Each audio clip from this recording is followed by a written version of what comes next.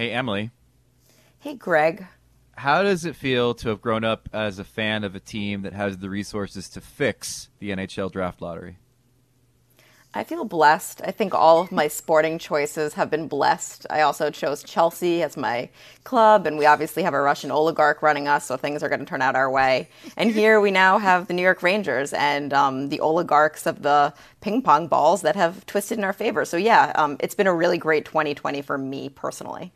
My favorite thing about the conspiracy theory is that the NHL fixed the draft for the Rangers because that guy dropped the ball that was either filled with helium or had some sort of magnetic lube on it to allow it to travel to the top of the lotto machine. My favorite conspiracy theory is the fact that they did this with James Dolan still owning the Rangers, knowing the heat that he and Gary Bettman have had through the years. It's pretty hilarious. Like, of all the guys that the NHL is not, like, there's two guys the NHL is not bending over to help. It's like Eugene Melnyk and James Dolan. And that's about it. Correct.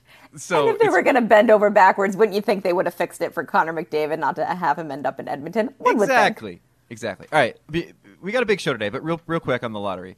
The team that broke your heart that didn't win the lottery was who? I really felt for the Minnesota Wild. There's something about Bill Guerin walking into this situation that just feels tragic to me. Like, he just inherited a really bad roster with bad contracts, and I feel like Kirill Kaprizov is coming into the league, and it's awesome. And I just wish that he had a cool, fun, young wingman that's fast to come in with him. Yeah, I feel like I agree with you. I feel like the Wild before Kaprizov, it was like Marian Gaborik, and that's it as far as homegrown offensive talent.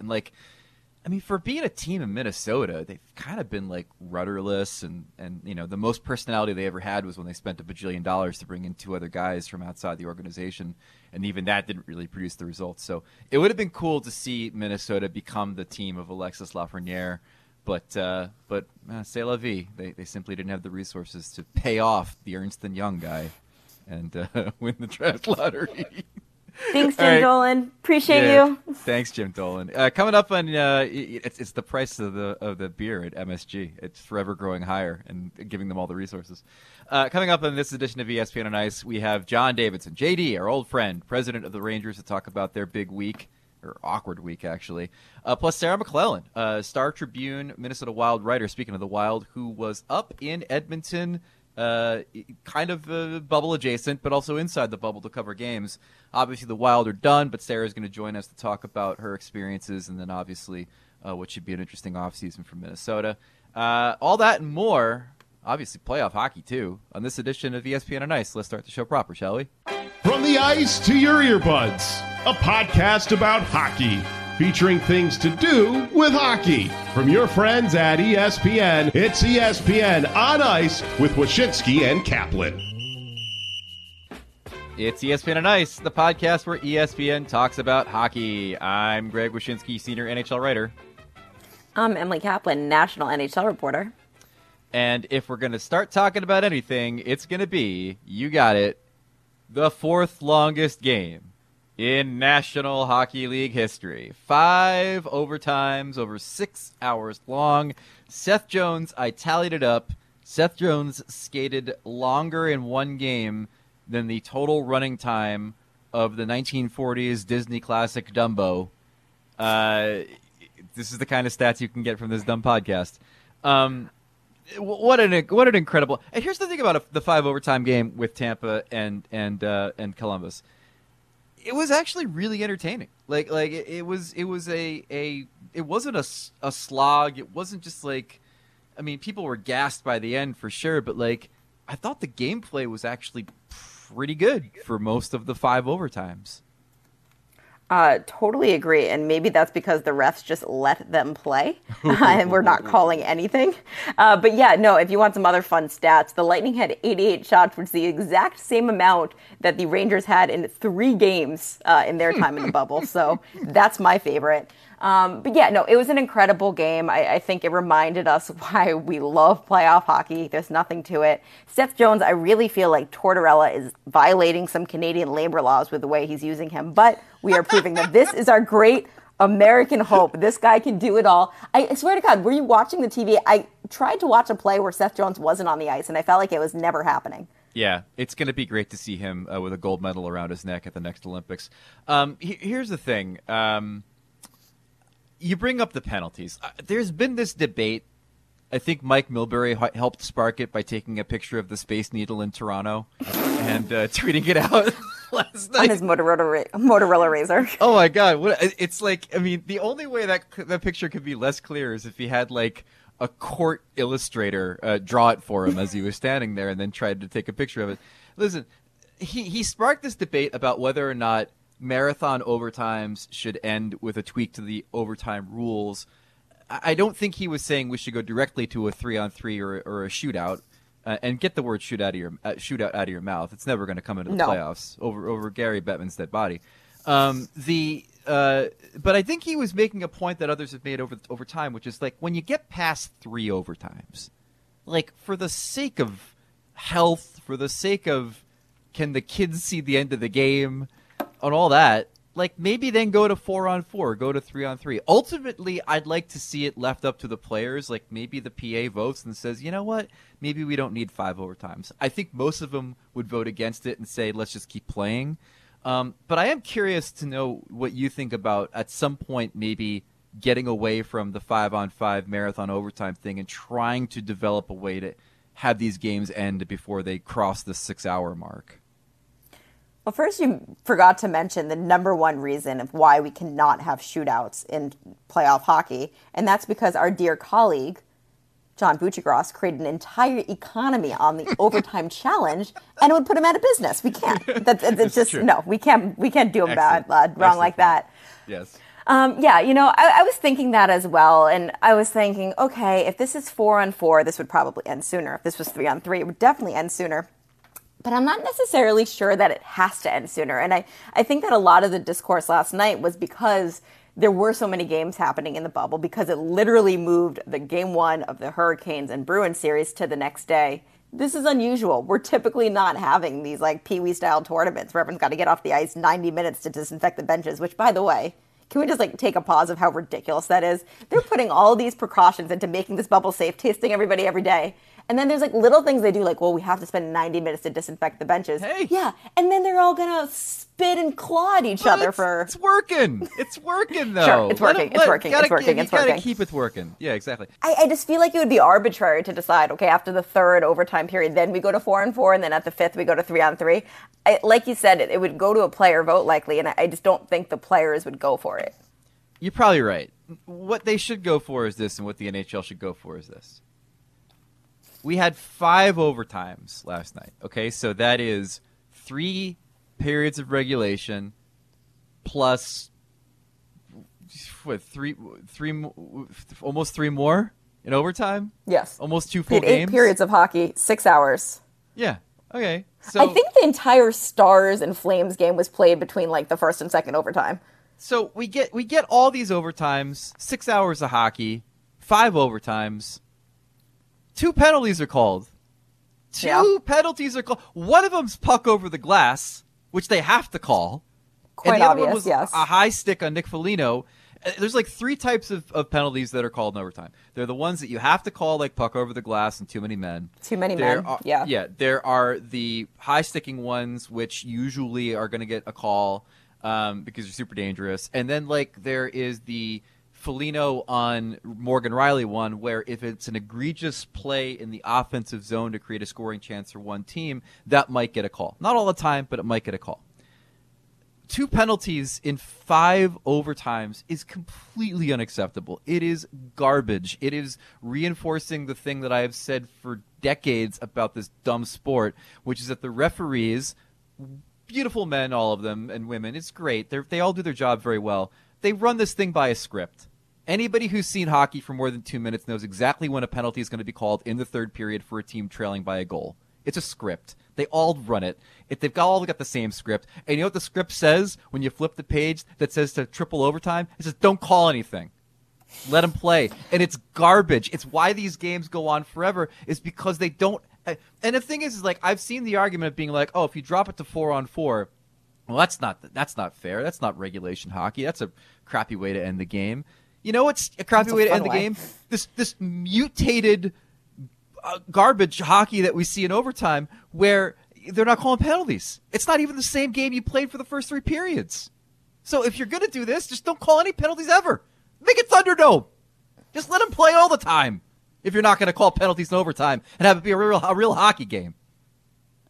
I think the issue is the inconsistency. Like, I look at that Cam Atkinson play where he crashed into the net. It was headband behind him. And I'm okay with the no call because I don't know what that call would have been. It wasn't tripping. It wasn't holding. But in the qualification round, that was a penalty shot. Like, we saw 2 penalty shots in one game in the qualification round. Like, you can't be that inconsistent. And then when you had Game 5 of Toronto versus Columbus, they literally changed the officiating crew beforehand because of the way they called penalties. So I do think the inconsistency gives fans a reason to be upset. But I say this again, like I said last night when we were watching this 5 overtime game.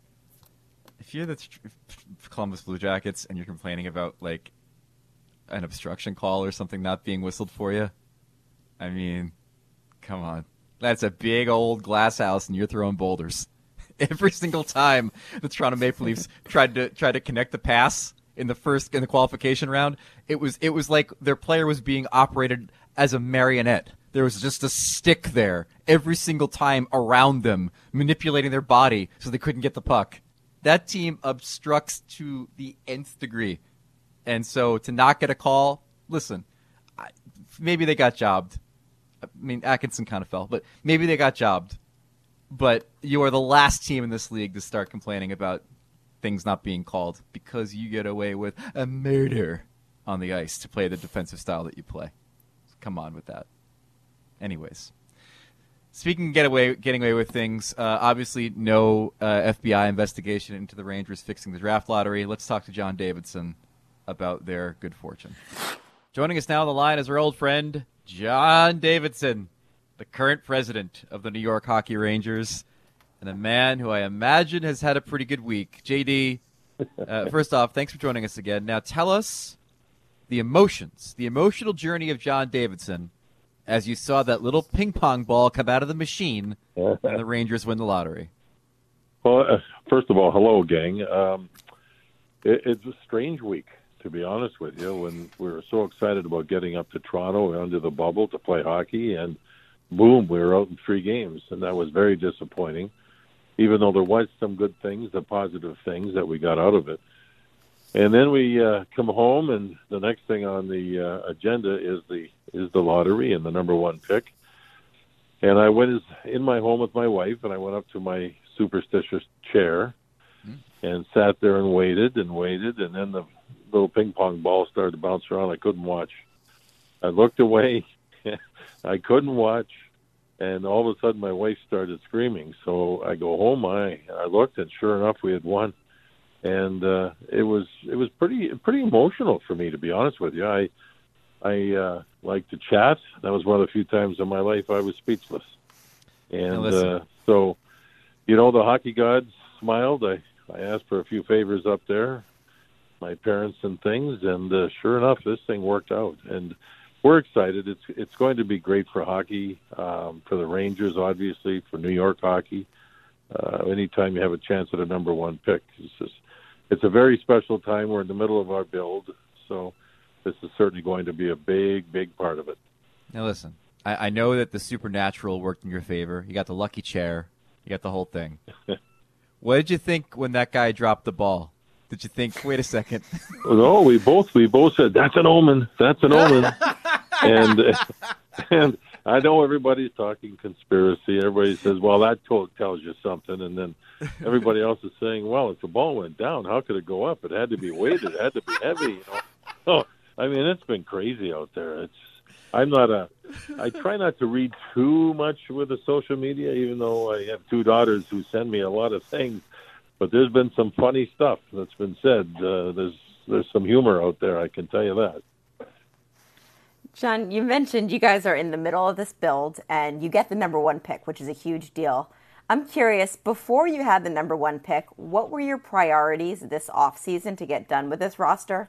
And now that you have the number 1 pick, how does that alter your plans? Yeah, it's a really good question. Nothing's normal. I mean, zero is Zippo.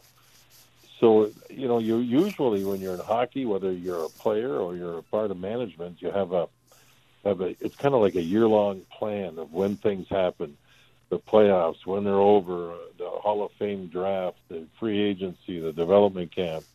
and then you go through arbitration, and then you get into Traverse City for the September tournament and all this stuff. And this is not normal. Everything is different. Right now, we're having a lot of meetings regarding our and Zoom calls with all our players, end of the season talks.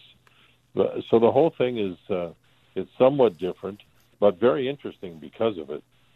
For us, we are trying to understand and analyze and stay with the game plan that we have. When you're fortunate like we are and get the number one pick, that can help expedite your way of thinking, but we're still going to stay with our plan. One of the big things coming up will be our goaltending. We're going to have 2 goaltenders next year, not 3. So we're having lots of discussions about that.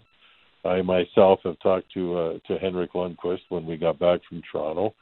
We had a great conversation that'll stay in-house. And we're working through things. Nothing's been decided, but we're working through things. So I'm in a position here with our group that we're staying with our plan. We're setting up the off season now for the programs for the players, and we're going to get better and better and better. And some good things did happen in the bubble. Some good young players played well. We had Keandre Miller, who's a big part of our future, coming out of the University of Wisconsin.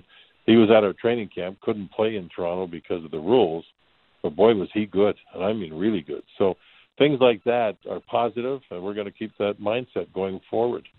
You did have 3 goalies, and that's unusual. That's not something that we typically get, and I think a lot of us expected it to not work out, for them to be some drama, or for one of the guys, maybe to get traded. Why do you think it worked for you guys? Why did you come out of this, feeling okay about where you're at? Well, all 3 are good to start with. It would not have worked if Henrik Lundqvist was not the person that he is.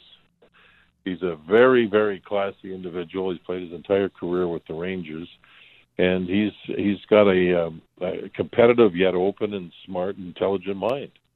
And we had to, when you're in a situation where we are and we're looking north, trying to get better, you have to understand that with goaltending, you have to figure out who it's going to be long term. And we had to take a goalie like Shesterkin, and we had to play him. He was lights out in the American League. I mean, lights out.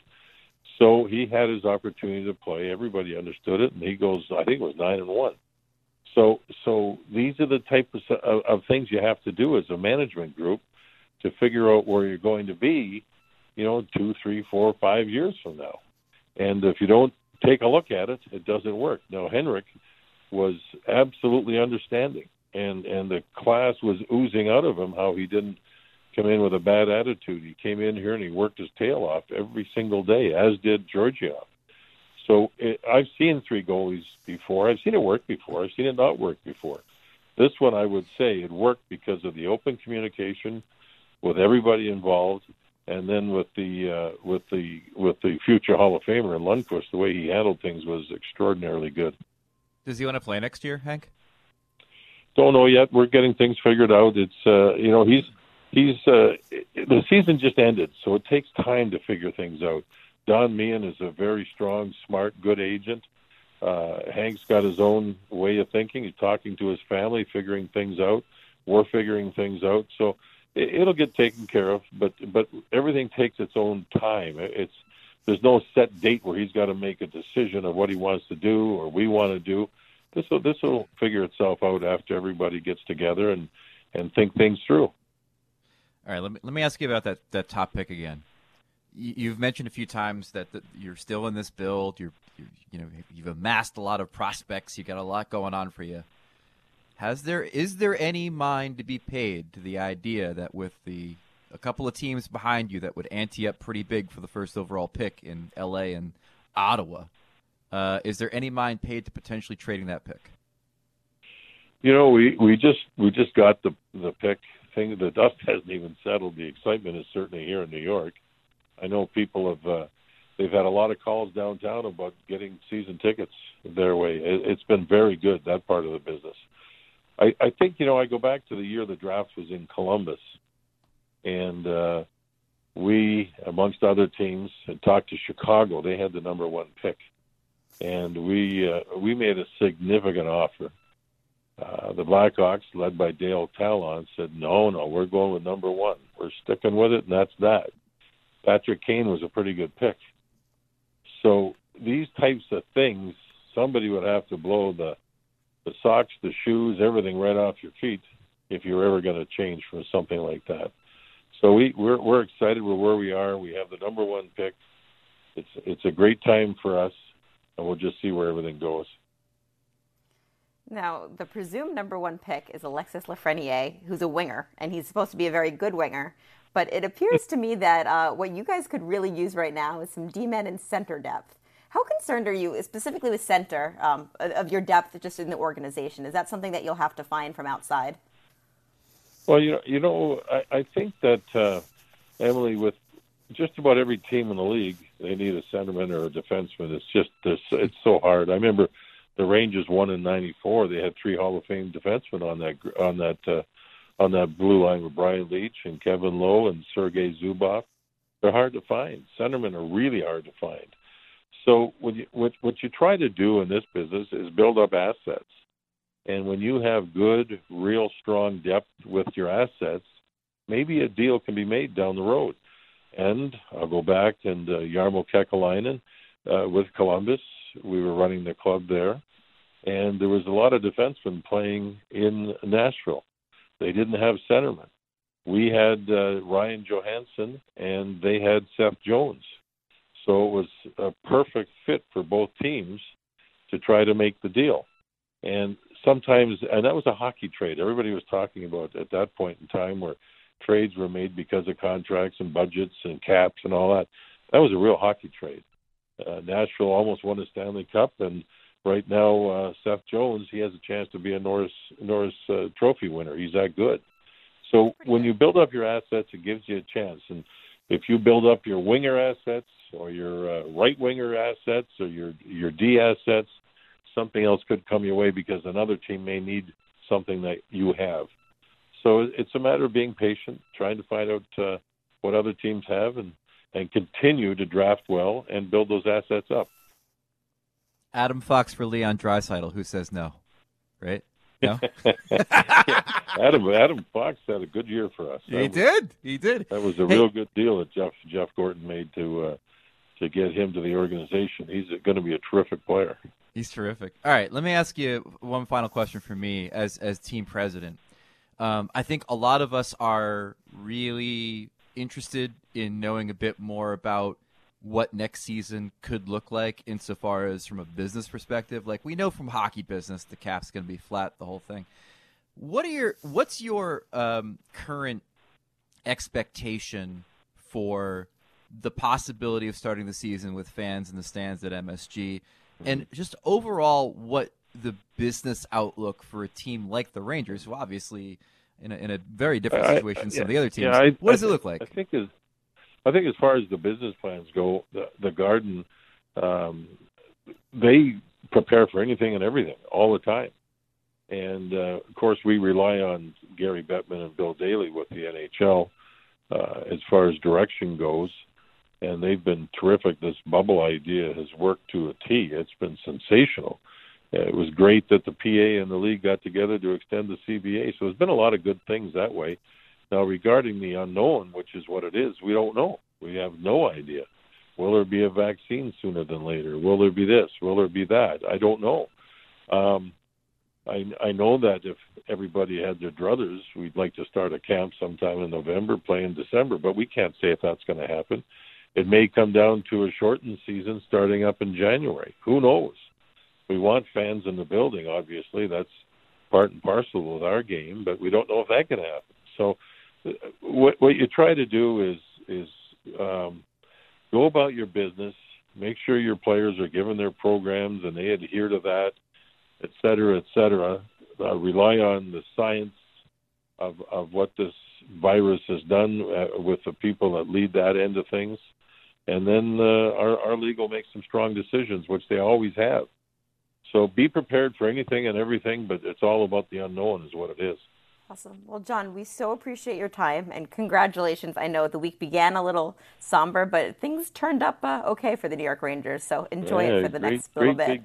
Great big cherry on top. Thanks, Emily. Good talking to you, Greg. Take care of yourselves and stay safe. Our thanks to John Davidson. JD, of course, for those who are too young to remember, an incredible color commentator back in the day. For the NHL, not only for the Rangers broadcasts, but nationally. Just great. I still miss him in the booth. I think he might still be one of my favorite color commentators of all time. And the way he color commentated him and his wife sitting there on the couch listening to the that's right. watching the broadcast was amazing. There. Yeah, exactly. Yeah. JD's one of the best. We're so happy that he's a friend of the show. Moving on to other series in the qualification round besides the Lightning and the Blue Jackets. Philly, Montreal, you expecting the Carey Price, Carter Hart showdown throughout this series? Keep in mind that some of these series will have started, games been played by the time you hear this, but what was your read on Philly, Montreal? I believe in Philly. I'm a believer. I think they're a very well-balanced team as long as goaltending holds up, which I don't have any doubts that it will. This is a team that could go far. I think my biggest impression with Montreal in the first round was it's not just Carey Price. The entire defensive buy-in from this team is quite strong, and their defensive group is pretty good. Like, Shea Weber is playing the best hockey he's ever played as a Montreal Canadien, and that's a really good thing for them. So I don't think they're going to be an easy out, but I like the Flyers here, and really it's because the second line is really good. The first line wasn't even clicking, and once Claude Giroux gets going and Couturier gets going, like, other teams are in trouble. I also think it's funny with Montreal that like the whisper about them coming into the playoffs was like they didn't want to be there because they were the 24th seed, and there was like stories of like the veteran leaders on the team having to whip everybody into shape and be like we should go to the bubble and we'll do good, and then it turned out according to Jim Rutherford it was the Penguins who didn't want to be there. Like that was his inference in his post series press conference. Just like maybe some guys didn't want to be there, they want to be back with their families. So we had it all wrong. Montreal totally into the bubble. Pittsburgh F the bubble. We hate the bubble. Not so much. Yeah. Washington, the Islanders, that game is actually just starting as we're doing the podcast. John Carlson apparently playing for Washington. This was, of course, the Barry Trotz Revenge series. I think the thing that a lot of people don't recognize that as much as Barry Trotz would want to exact his revenge on the Capitals for not paying him, there's also a number of the core Capitals players in that Stanley Cup team that would like nothing more than to beat Barry Trotz in this series, too. I think animosity kind of works both ways for that team a little bit. Agree. This is the series that I predicted an upset, and I believe in the Islanders. And it's part of it is like, I don't know, there's something that just feels a little bit off about the Capitals. Mm-hmm. They were one of those teams that didn't play great in the round robin. I've kind of heard whispers of this team not loving Todd Reirden and maybe getting a little sick of his message. I came up the other day, though, Greg, with the perfect plan for Braden Holtby, and I want you to hear it. Okay. I think knowing what I know about Braden, he wants to be a number one goaltender. He doesn't want to go somewhere where he's not guaranteed 40 starts. So he might not get that next year unless he's willing to go to like Buffalo, which I don't know if he is. What if he sits out next season, relaxes, chills, and then becomes the first free agent for the Seattle Kraken and becomes their franchise goaltender? His family can live in Idaho. He can live his nice, good, activist life out there. I think that definitely fits his purview. I think that's not a bad idea. Although when you started talking about that, all I could think of is there a way to get him to Toronto? Get that postseason goaltender acumen that he has between the pipes. And wouldn't it be so terrible for the rest of the league if he signs there on like a 1-year, $1 million deal? It'd be awful for Holtby because he's so laid back and cool that like, why would you put yourself in that situation? I think he wants to win. I think the biggest thing for him is to be a number one and lead a team to victory. You could do a lot worse than Braden Holtby for the Leafs. Boston, Carolina, that game one, miraculously ended before we did the podcast with Patrice Bergeron scoring a really bad, overcommitted Peter Mrazek in goal. Who was excellent in the game overtime. Before that. Yeah, it wasn't a good moment, though, at the end. So the Bruins... There are two teams that were wondering if they could flip the switch, and the Bruins flipped the switch. They played pretty well in that game. I think Carolina, which had an amazing qualification round defensively against the Rangers, did not surprisingly have a good defensive game against the Bruins. But down Justin Williams and Sami Vatanen in that game, they were both unfit to play, so maybe they come back in game 2. And also we should mention totally jobbed on one of the goals by some bizarre happenstance where it could have been called a hand pass, but they claimed that Mrazek had possession of the puck, but if he had possession of the puck, it should have been frozen. Yada, yada, yada. More chicanery from the NHL's officiating. And I don't know. I don't like the fact that so many of us picked Carolina in this series, and now I see why, because the Bruins are really good. They can flip this. They're that veteran team that has the buy-in from their leaders that they could flip the switch. I just think it's so hilarious. Like, Brad Marchand was out there calling it preseason games. Then he goes in the NBC Sports intermission show and calls it exhibition games. Like, they really did not take that round robin seriously. And they want to let everybody know. The only observation I had in that Canes game is Brady Shea was all over the place doing a lot of things that made me cringe. Wasn't the best. It was a rough times. night for him. Yeah. Good quarterback, though, according to the social videos that the Carolina Hurricanes made from their play dates. Uncle was like a quarterback for the Minnesota Golden Gophers, or I think he's got something. There I remember that in a bio back in the day. All right. Speaking of flipping the switch, let's go to the St. Louis Vancouver series. There were so many bad trends for the Blues in the round robin that maybe it's a thing where they were treating it just like a preseason too, but I mean, they just look bad. And I think Vancouver is a dangerous team in the sense that they've got a little proof of concept. They've got some wind in their sails. The young guys are believing in themselves. I picked the upset in that series. Of the two teams, the Blues and the Bruins, the Blues were the team that I was a bit more concerned could not flip the switch after the round robin.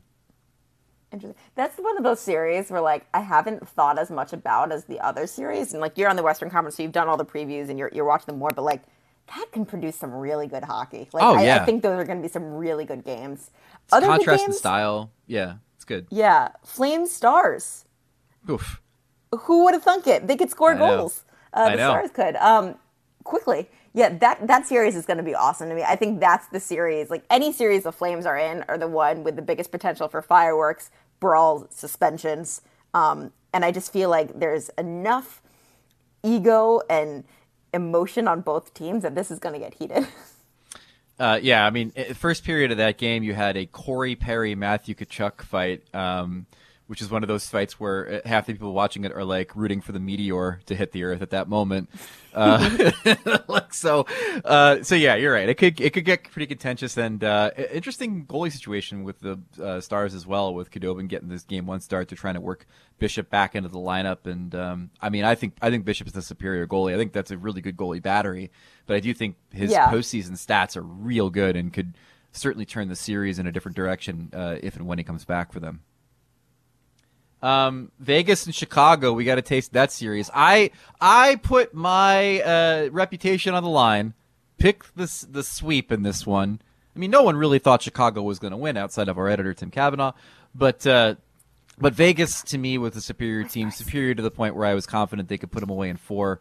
And through one game, sample sizes people, but through one game, I feel pretty confident that was a good pick.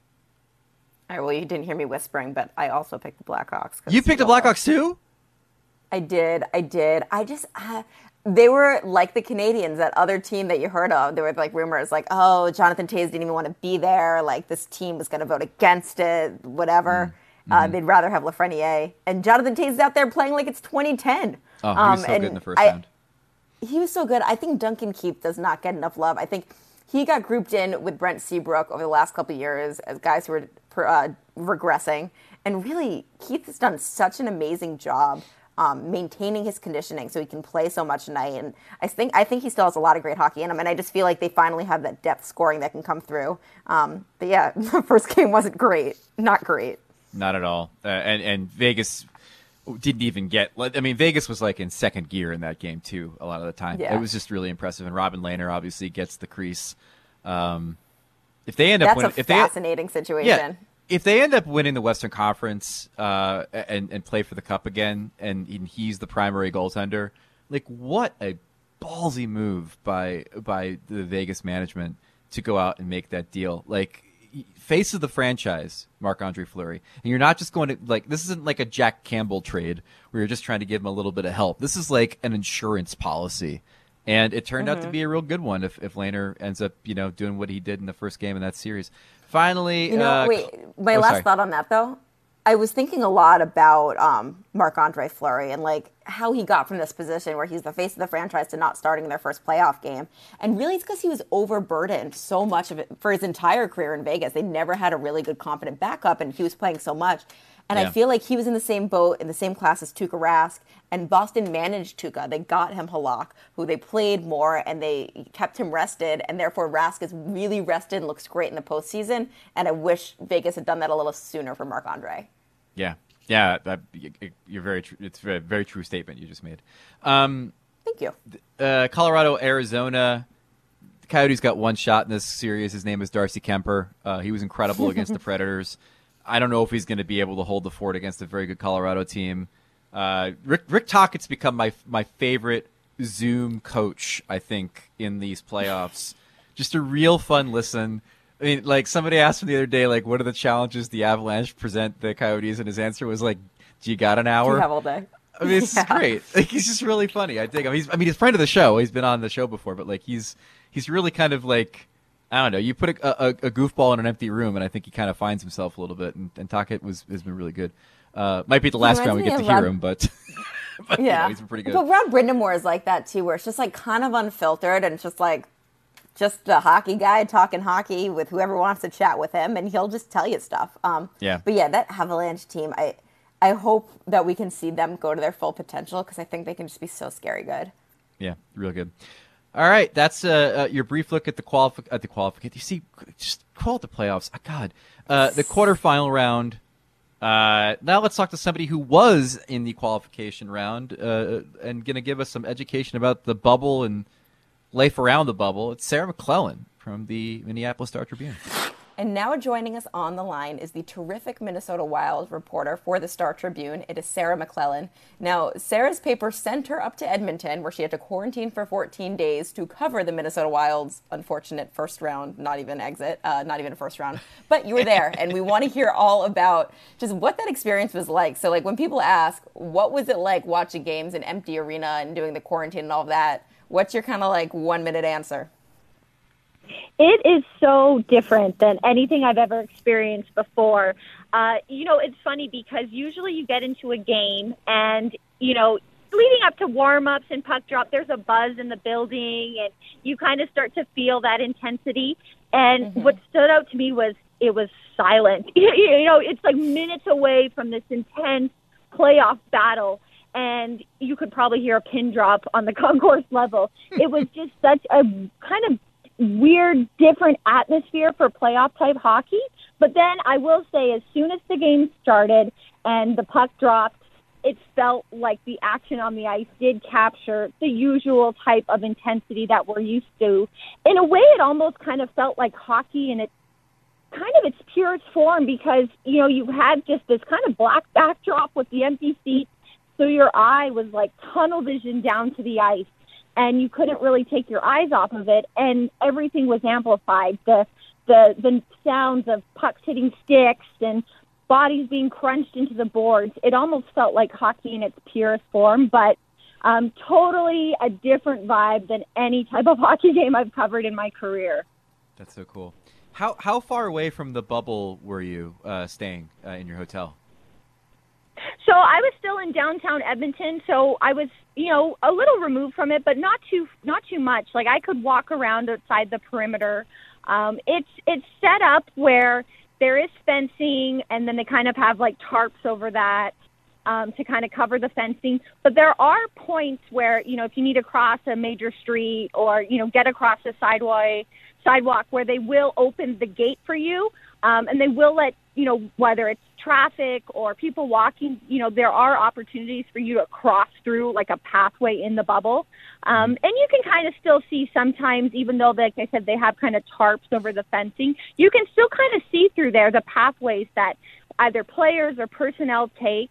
So it is kind of an interesting setup. And I think you see, like, people were kind of, especially early, kind of gravitating towards the bubble, trying to see if they could catch glimpses of what's going on, since it really is right in the middle of downtown Edmonton. Yeah, I wanted to ask you about that, because that's one of the things I'm fascinated by. Like, you have these two hockey-mad cities in Edmonton and Toronto, and you have what's basically a bunch of all-star teams that are just like in the middle of these cities, and they're staying there, and yet they're like in a dome. They're like in a you can kind of like, you know where they are and you know where they're going and everything, but they're not leaving the dome, right?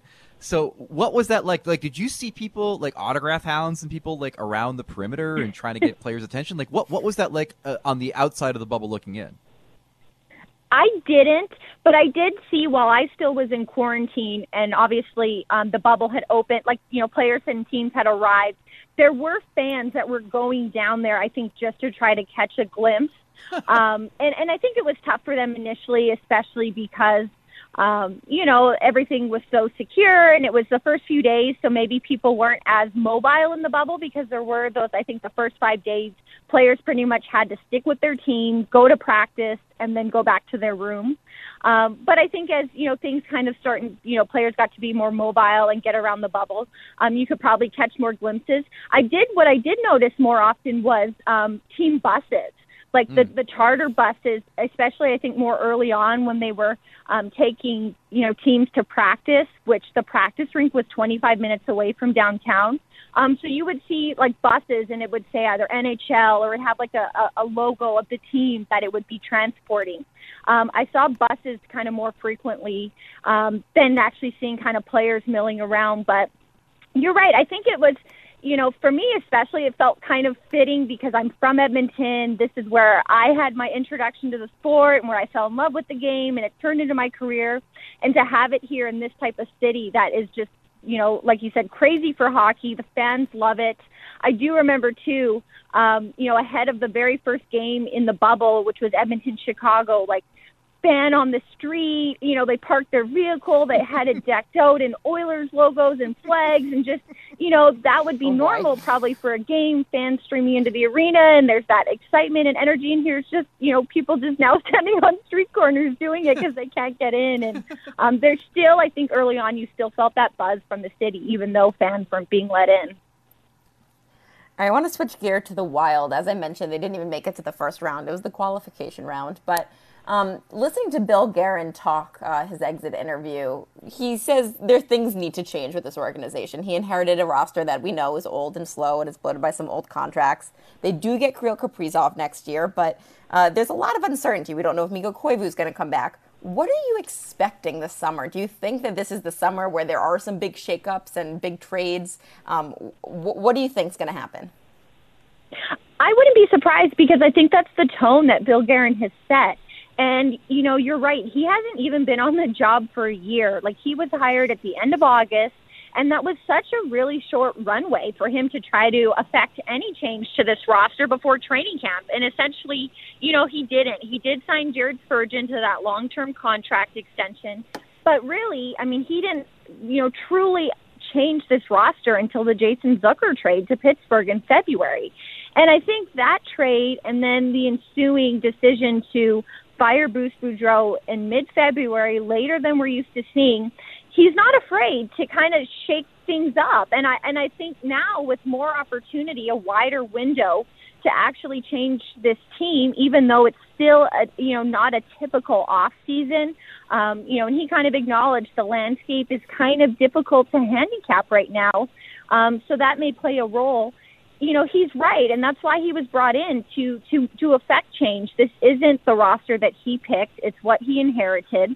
So I wouldn't be surprised if he starts to make some decisions that, adjust the look that we're used to seeing for this Wild team. Part of that obviously could be Mikko Koivu if he decides to retire, at least retire from the NHL. But besides Kaprizov's addition, like you mentioned, this team still obviously looks like it needs help. It needs help up front. It needs to figure out its goaltending. And I think, the tone that Bill has set is that, he's the guy who's not going to be afraid to make those types of moves to incite improvement in the areas that this team needs if it's going to be that team that it's long coveted to be, and that's a Stanley Cup contender. Yeah, for sure. One of the things that I found interesting about Guerin's post-series comments was talking pretty candidly about the goaltending. How do you think they're going to handle that position next season? Yes, that was I think probably the most raw, honest takeaway from how he summed up the season was that he said he was disappointed in the goaltending and that he doesn't see a set hierarchy for next season, which is interesting because technically, I mean, the Wild is set in terms of it has 2 goalies under contract next season in Devin Dubnyk and Alex Stalock. So I think before they really can try to figure out how the competition will shake out, they need to decide what to do with Kaapo Kähkönen. And he was their minor league goalie last season. He was the AHL goalie of the year. He certainly didn't look out of place when he made his NHL debut during the season, and he had a short abbreviated stint when Dubnyk was out. So I think they need to really decide if they want to give him a shot or he's better suited to get more time in the minors. But after that, I mean, he pretty much said if there's an opportunity to find help, he will explore that and do that. And so maybe this is going to look completely different than it has been the last few years. I know we talked to Dubnyk before Bill made his comments, and he's expecting to come back and be the type of goalie who will get that number 1 job, who will be the one to start the majority of games. But now the question is, will he get that chance? So I know center ice and, solidifying the top line up the middle is important, but I think goaltending is way up there too. And, that's going to be something to watch if the Wild feels like they can find someone to go out and, help either internally, maybe Kähkönen, or somebody else in the trade market or free agency. All right, listeners of this podcast probably think I'm obsessed with Kaprizov, and that's right, I am. So my last question to you will be about him. I've just been fascinated by the courting of him, which spanned 3 general managers. And now that he's finally here, we saw that video of him arriving at the airport. They're taking him to Minneapolis and, to get acclimated to it. And said Dean Evison was hilarious. He goes up to him and is like, "I'm Dave Evison, coach." Yeah, I know you are. I'm curious of what your take is of, all of this hoopla that surrounds him and how much the organization is putting in to both make this kid feel comfortable, but also make him thrive. Because to me, it seems like their hopes and fortunes over the next, maybe 5-10 years are really tied to him and him thriving there and staying there. You're right. It's funny. So I've been now covering the team for nearly 3 years. And that was a name that has been buzzed about, since I got here. I just kind of heard about this Kaprizov. And it kind of felt like a pipe dream. Even though, the team had drafted him, it was like waiting. And is he going to come over here? And is he going to sign? And, Guerin, obviously, you're right, was the general manager to finally, close the deal and get him to come here and sign. And I think, though, as much as the organization, has hopes, and you see his potential and what he's done in the KHL and what he's done on the international stage with Russia at the Olympics, World Juniors. I think they are going to be careful to manage expectations because you're right. That was, only his second time, this trip to Minnesota in North America. He just hasn't been here. And, although I think he, can understand the language here and there, that's a huge barrier. And it'll be interesting to see whether the team, has to hire a translator, an interpreter.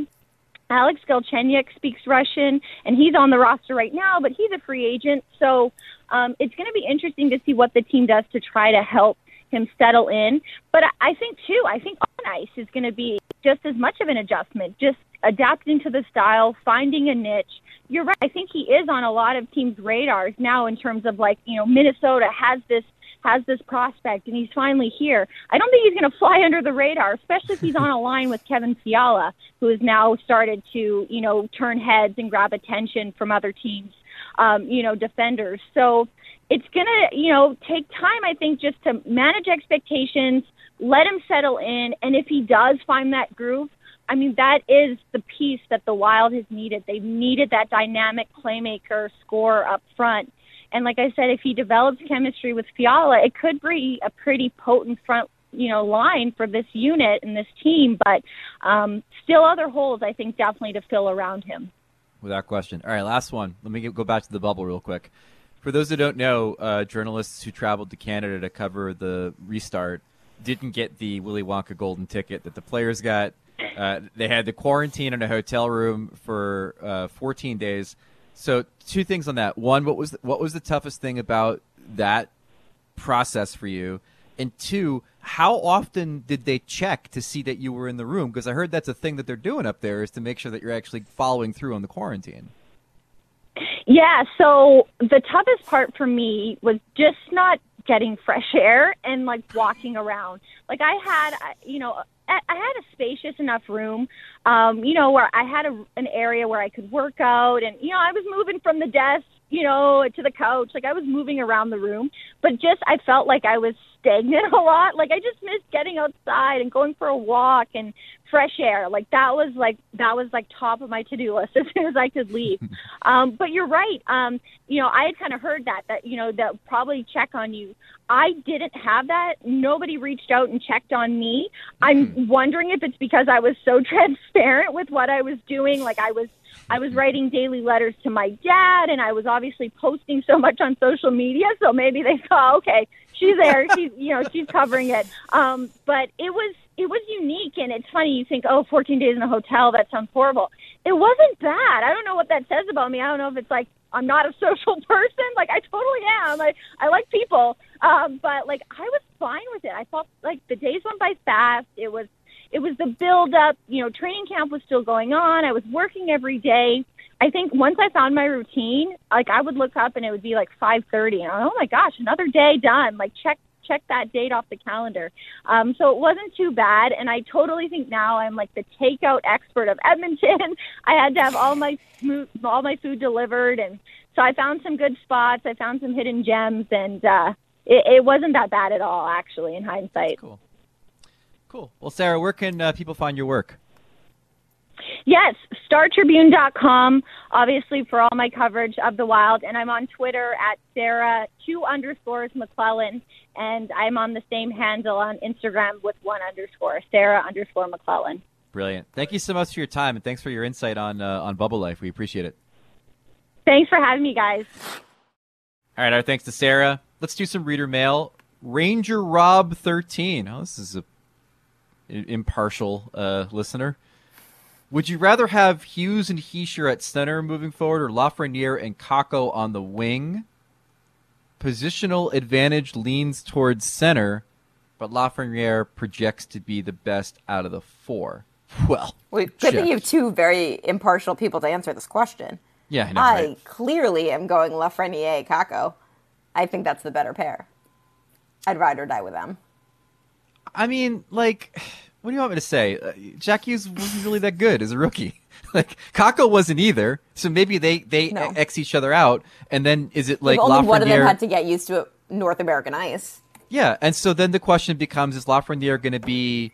I mean, what is Lafreniere going to be? And is Hischier going to make the leap from being, a Ryan Nugent-Hopkins to becoming Nathan MacKinnon? And I mean, people have said he's got that skill set. As a Devils fan, I'd love to if he did have that skill set. I'd also love if Jack Hughes became Patrick Kane. These two things might not happen. If I had to pick it, see, from a philosophical standpoint, I'm going with the centers. From a talent standpoint, I'm probably going with the Rangers. That's my fair. answer. Yeah. It's a good answer. Jamie S., now that 6 teams have gone home, is the bubble more fun or less fun for the players remaining? It's got to be nice that food truck lines are shorter. Without question, I would also say that it appears that we have a real high school cafeteria situation inside the bubble where there isn't a whole lot of interaction between anybody but you and your own team. So it may not necessarily affect teams in a major way outside of like, is anybody using the pickleball court? Can we use it now? Kind of situation. It's like, it's fun, and I'm so happy that they're there and they're, saying all the right things. But like, how many times in a Zoom interview have you heard a guy saying like, the NHL has done such a great job? Or like, there was air conditioning issues in both Edmonton and Toronto. We never heard any players complain. I just don't feel like we're getting the full picture of what's going on inside there. Everyone is just toeing the company line. I know. I had an agent tell me that like one of his clients had a problem with the food in like the first few days there, and it was going to kind of like NBA Fire Festival picture the food. Mm-hmm. And his agent was like, don't. Like, what's the point? Don't do that. Like, give them some time to figure out stuff, and also don't blow this thing up right now because they're trying to do the best they can. At the end of the day, I mean, these players probably don't care about, like, the line at the Tim Horton truck if nobody has COVID. Like, that's probably, like, Correct. The biggest thing. So, so far so good. Finally, Trevor Connors, who will be this year's Jordan Binnington, if not Korpisalo or Binnington himself, a goalie that seemingly comes out of nowhere to pull upsets. I know your guy. Yeah, Kemper's probably the top choice. But I'll say this, Jacob Markstrom played really well, too, for Vancouver in that series against Minnesota. And wouldn't shock me. He's been good all year. Wouldn't shock me to see him potentially outplay Binnington in that series against the Blues. Is there anybody in the East that you think could be upset Jones besides Carey Price? The only guy I can think of right now is Jonas Korpisalo, because we went into this tournament being like, oh, he was a longtime backup. Firstly, we didn't even know he was going to start. We thought it was going to be Merzlikins. And then we're like, oh, okay, he'll be fine. He's not that much of a drop-off from Bobrovsky, and he has just been so damn lights out. And it's not just that, 5 overtime game where he was making ridiculous saves. It's been through this entire tournament. I think he's been excellent. And really, they just have a star on their hands. So that's my guy. It's so funny to think back to me. I remember talking to Jarmo Kekalainen about about Bobrovsky leaving after he left. And, he's just like, we're going to give, Korpisalo and Merzlikins and, 25 games, see what we have there. I'm like, did he know what he had here? They're both really good. Maybe they were a bit more comfortable in letting Bob go than they let on. It's funny because I talked to Kekalainen in March, right before the season was paused at the GM meetings, and he was singing a much different tune. We were always confident in these two guys. We've had our eyes on development numbers for a while. We knew Jonas could do it. So it's funny how those confidence swings can change. Yeah, when Merzlikins is letting a 25-game winning streak, it's like, oh, yeah, exactly. We know all the time. All right, now it's time for our favorite segment of the week. Phil Kessel loves hot dogs. No, he does not love to eat hot dogs. Our weekly look at sad hyperbole and strained narratives of the hockey media. Good one, Randy. Good one. It's Phil Kessel loves hot dogs. It's the segment each week when we take a look at the hyperbole and foibles and mistakes of the hockey media. I got to tell you, there's a dozen options this week. The Ottawa Sun not being able to differentiate between Jamie Hirsch and Catherine Tappan was very close to winning. But I got to go with my former colleague Justin Bourne, who is now with Sportsnet, who tweeted infamously, have the Leafs Nordic players, Nylander, Kapanen, Engvall, and Janssen, been good? Maybe not. Have they been outright awful either? Oh, objectively, yes. Yes, they have.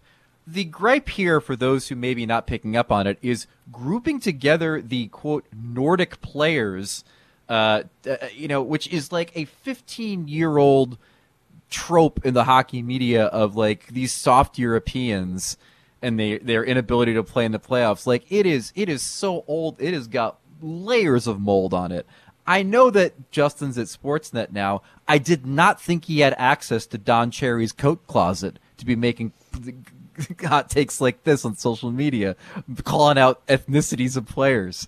It is ridiculous and rightfully called out by a lot of people on social because, man, come on. The Nordic players. All right. All right, now it's time for Puck Headlines. Dateline Pittsburgh. Let the bloodletting begin. The Penguins let go assistant coaches Sergei Gonchar, Jacques Martin, and Mark Recchi. Mike Sullivan survives.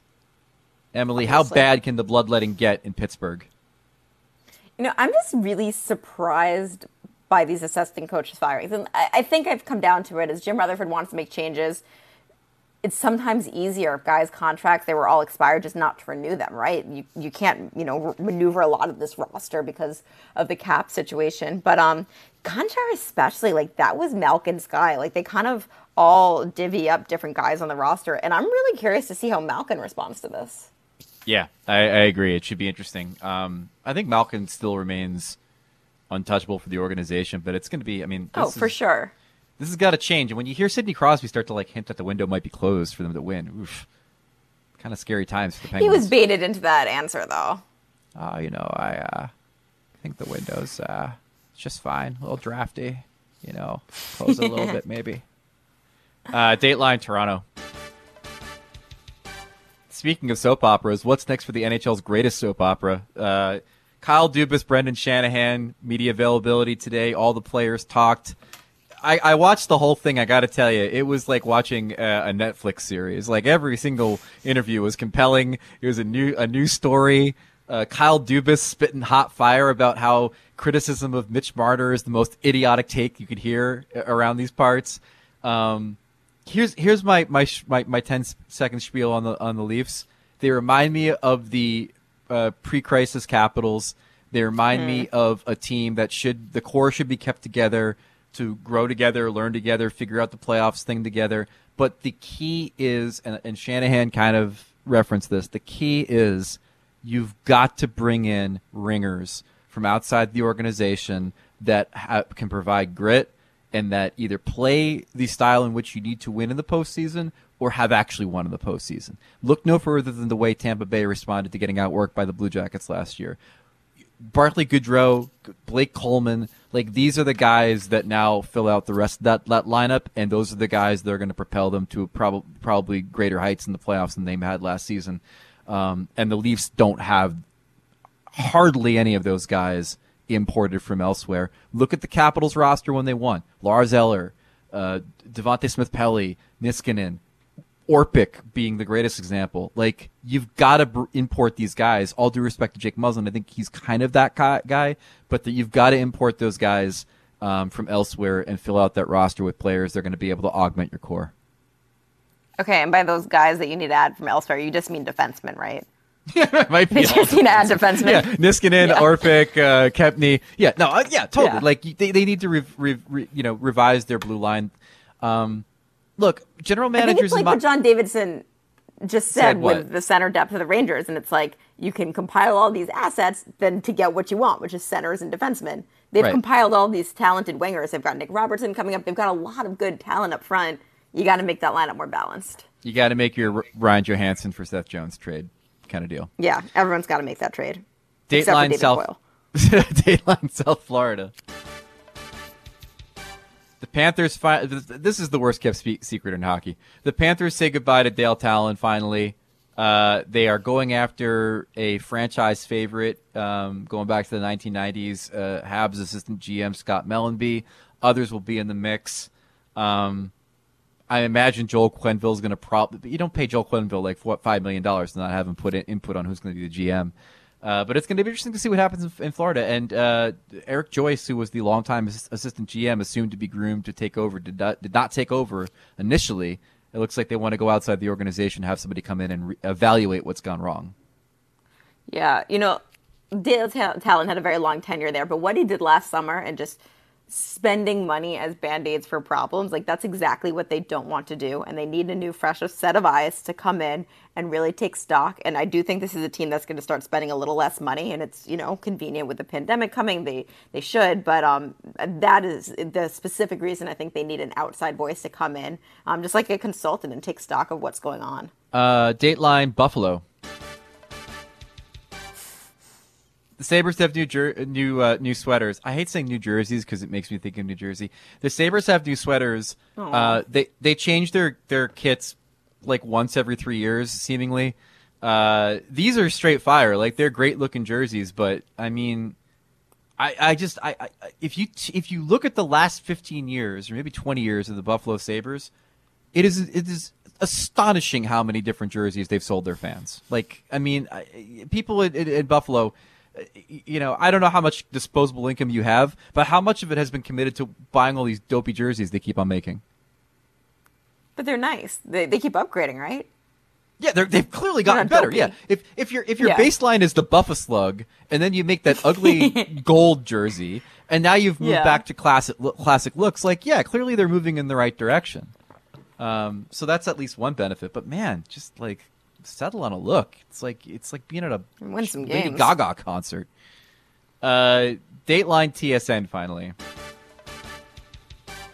Bobby Margarita enters semi-retirement. Bob McKenzie is one of our favorite people. We try to get him on the show. He respectfully declined because he is tired of talking about himself, and that's what makes Bob McKenzie really great, is that for being the standard bearer for NHL insiderdom for the last 20 years, the dude is a humble guy. He's a nice guy. I could speak from personal experience when I came up as a blogger with Puck Daddy and was just a giant pain in the behind for a lot of people.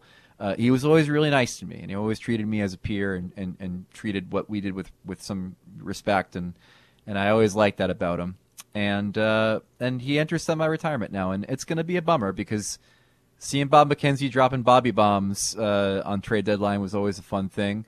But also seeing Bob McKenzie exhale and be able to drink margaritas in peace without having to worry about looking at his phone, also a wonderful thing as well.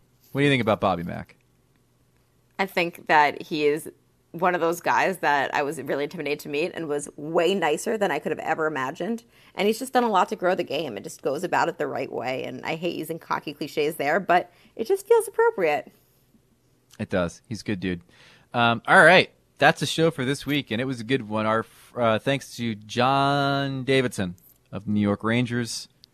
Enough with the Rangers getting all this luck and good fortune. It's very difficult for me to appreciate it, but I do also appreciate the fact that they did this. I think hockey karma smiles upon teams that do it right, and the Rangers rebuilt right. So what am I going to say? And then thanks to Sarah McLellan for giving us a sense of what the bubble was like. You can read our stuff on ESPN.com. You can listen to my other podcast, Puck Soup. We put out a new edition after the draft lottery and dive deep into many conspiracy theories. And if I may, also wrote a story this week on ESPN.com about how the NHL made the fake crowd noise and who is operating the boards to make the fake crowd noise. It's a cool story, inside look if you're into that kind of thing. Yeah, I love that story. Please rate us, review us, subscribe to us. We love you. Love our show. Bye. Bye.